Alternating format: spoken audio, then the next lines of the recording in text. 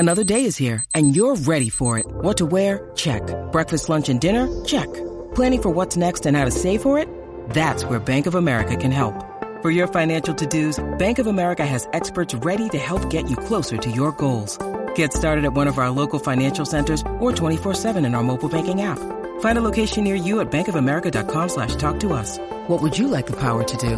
Mobile banking requires downloading the app and is only available for select devices. Message and data rates may apply. Bank of America N.A., member FDIC. Happy Game of Thrones Episode 3 Day. This is Daily Thrones, a quick look at the world of Ice and Fire as we gear up for today's episode, The Queen's Justice. We've been talking the last couple of days what we think that justice will be. A lot of people checking in with the idea that, perhaps either Tyene, Laria Sand, Yara Greyjoy, or all three might pay the ultimate price for being captured by Euron and presented to Cersei as a gift. I still think that that could happen, but I also think those are valuable prisoners, and maybe Cersei will just slowly, maybe shame them, but we'll see tonight. Also, the fantasy meetup of Jon and Daenerys. We've been talking about that all week. I want to hear your guys' thoughts on more things that might happen in tonight's episode, or big revelations. What are some of the ideas that we might be playing with tonight? On Episode 3, The Queen's Justice. Daily Thrones is where you want to be to get ready and react and have a lot of fun talking Game of Thrones. Favorite the station so you don't miss a broadcast. Don't forget to call in. Don't be shy. Call in.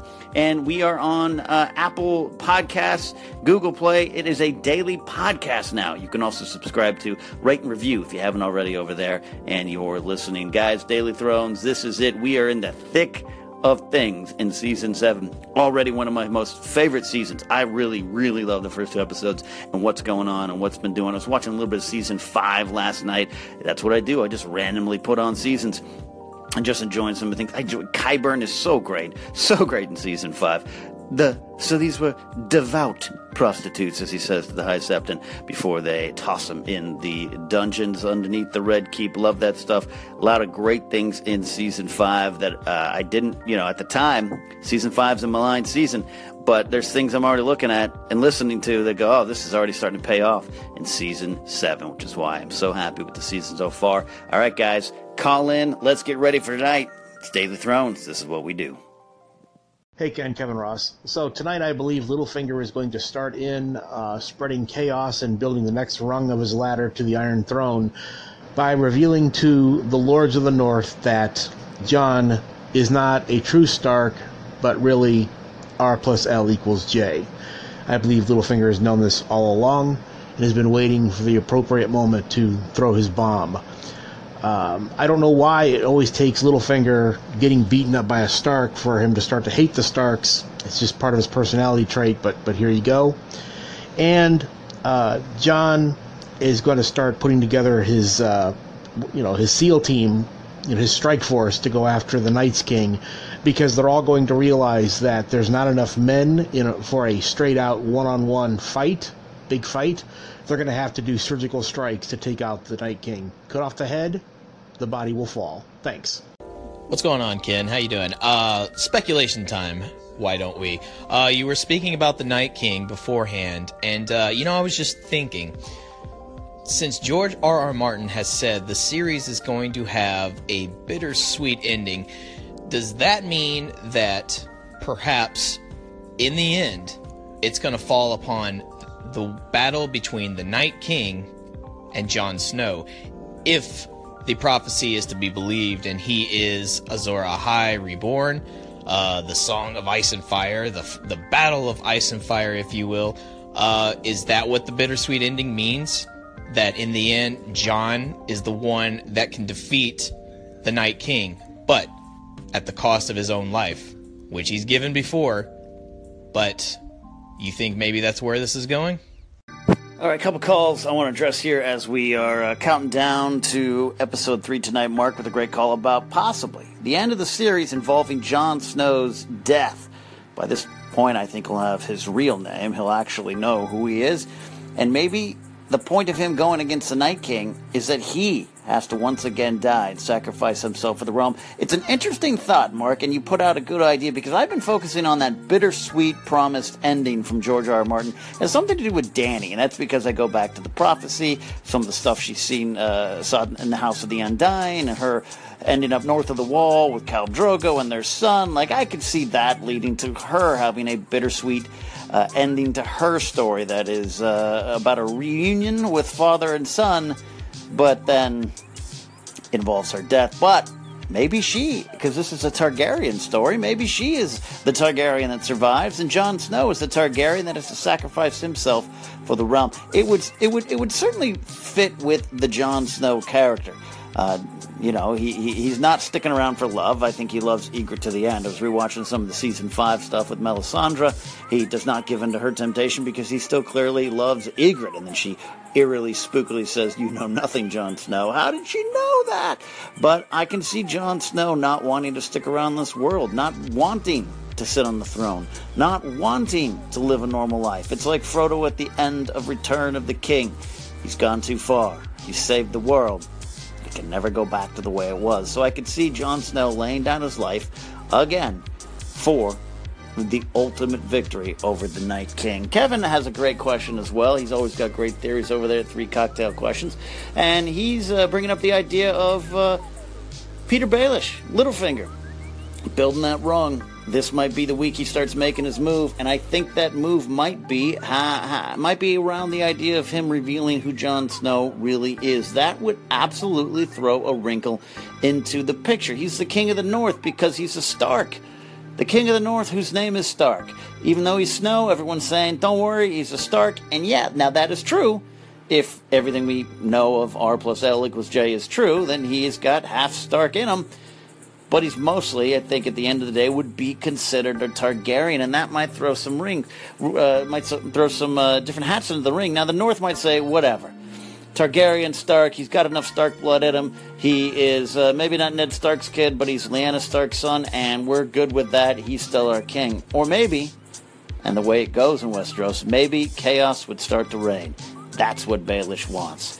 Going back to watching some of the stuff in Season 5 with Baelish and marrying off Sansa to Ramsay Bolton and trying to form this partnership with Roose Bolton. I believe Baelish didn't fully understand who Ramsay was. I don't think he'd willingly give Sansa over to a complete madman, but at the same time, it's Baelish. He wants to create chaos, and that's what he did. He wanted Stannis to come down. He wanted the war for Winterfell. He wanted the Battle of the Bastards, and now, well, they want Jon Snow? Great. They think he's a Stark? Awesome. But do they know this? I guess the question is, how does Baelish know who Lyanna Stark is? I mean, well, we know he knows her. Everyone knows of her. But how does she know who she is in terms of Jon Snow? That is the big question. Hey, Ken, Kevin Ross. So everyone's been speculating that Littlefinger has knowledge at R plus L equals J, including myself, and he'll start spreading that theory around the North now. But why does he know it? Well, in the books, we know that he was there at the tournament where Rhaegar and Lyanna met each other and began that relationship. But it does seem like Littlefinger, to help Lyanna leave the castle to rendezvous with Rhaegar in the first place. That seems like a very, very Littlefingery thing to do, to put those two together. And that's why he knows that she wasn't kidnapped. He actually helped her elope with Rhaegar. That's what makes a lot of sense to me. Thanks. All right, so Kevin's right back with this theory about maybe Baelish helped Lyanna Stark get down south out of Winterfell and into the arms of Rhaegar Targaryen. It's interesting. Baelish is one of those guys, we know he has spies, we know he has little birds, much like Varys, but he seems to know those real important details, like the history of the Hound. Not a lot of people knew that story. The Hound certainly didn't tell a lot of people, but Baelish knew. He definitely knows. Every indication. The crypt scene in Season 5 with Sansa Stark, where she's talking about Rhaegar kidnapping and raping Lyanna Stark. Baelish gives it a look like, you naive child. But then again, that's how everyone around these parts was raised. That's what they're taught to believe. Baelish does know. Is he well-researched? Or did he help Lyanna Stark, as Kevin's supposing here, as Kevin's proposing, as Kevin's theorizing, as he loves to do over at 3 Cocktail Questions? Go check out that station. Did Lyanna Stark get help from Peter Baelish? It's a good question. All right, Daily Thrones fans, Episode 3 is about to start. I won't be watching delay. Don't spoil me, but you guys can call in with your reactions right here on Daily Thrones. Your voice is just as important as my voice as we react together, break it down, discuss, have our theories, and then it all is on a podcast the next day. That's what we're doing. Get ready for the Queen's Justice, and let me know what you think right here on Daily Thrones. All right, guys, we're going to be talking about the Queen's Justice a lot this week, and maybe forever. All right, this was absolutely one of my favorite episodes ever. Loved so much of what was done in here. Loved the way they executed a lot of the stuff. And in a season in which we were promised fast, breakneck action, I think we all misunderstood. We all misunderstood what that meant. Some story elements move along fast. Yeah, Jon and Davos traveled pretty quick to Dragonstone. I'm fine with that. Do you want to see an episode where they're just on the road, camping out, eating in inns, sailing down? No, let's get right to the point, and I loved it. And in a scene, it's not the books, but it's in a scene that people have been waiting for, essentially since 1996, they took their time with Jon and Dany. And I love that they didn't get along. I love that they were barbing with each other. I love that Daenerys Targaryen was that Daenerys we saw in Meereen, that Daenerys we saw in Slaver's Bay, who is a just person but can sometimes be stubborn, can sometimes be a little full of herself, but does it for the good of her people and her agenda. And I love that stuff. And Jon Snow, I loved him being frustrated with it. I loved him and Tyrion. What I'm loving so much about Season 7 is we are getting all these things kind of, these solutions and these stories intertwining. And the Bran and Sansa reuniting was great, but Jon and Tyrion reuniting was one of my favorite things ever. Their interactions in Season 1, especially when you go back and watch it, it just, some of my favorite scenes, some of my favorite moments. There's a tenderness and understanding that Tyrion has for Jon and that Jon eventually has for Tyrion that I just absolutely love. And their moments on top of that hill overlooking Dragonstone, just great. And the battle, I'll say, I was expecting to see more of Casterly Rock, but much like with Rickon and Shaggy Dog, I guess we don't really need that. We don't really need Casterly Rock. Jaime says it himself. It has value to me because of my memories. It's not about... it really doesn't have any kind of value to Cersei anymore. And that is the truth. And so the battle, the way it was done, the way it was shot, with Tyrion talking over it, I loved it. I'm okay with it. We're so used to seeing these big battles now. We're so used to it. But this was reminiscent a little bit of Season 1. Ironically, they talk about the Season 1 battle where, it was Season 1, Season 2, oh my gosh, my memory's going. When Robb Stark captures Jaime, it's season 2. Why am I forgetting this? I love that. Let's go back to that because we didn't see that battle either. We didn't see it at all. We only heard about it, and so to have that kind of, there's some poetry to it, is what I'm trying to say. And the death scene in a show where so many big dramatic deaths have occurred, where they've been violent, they've been brutal.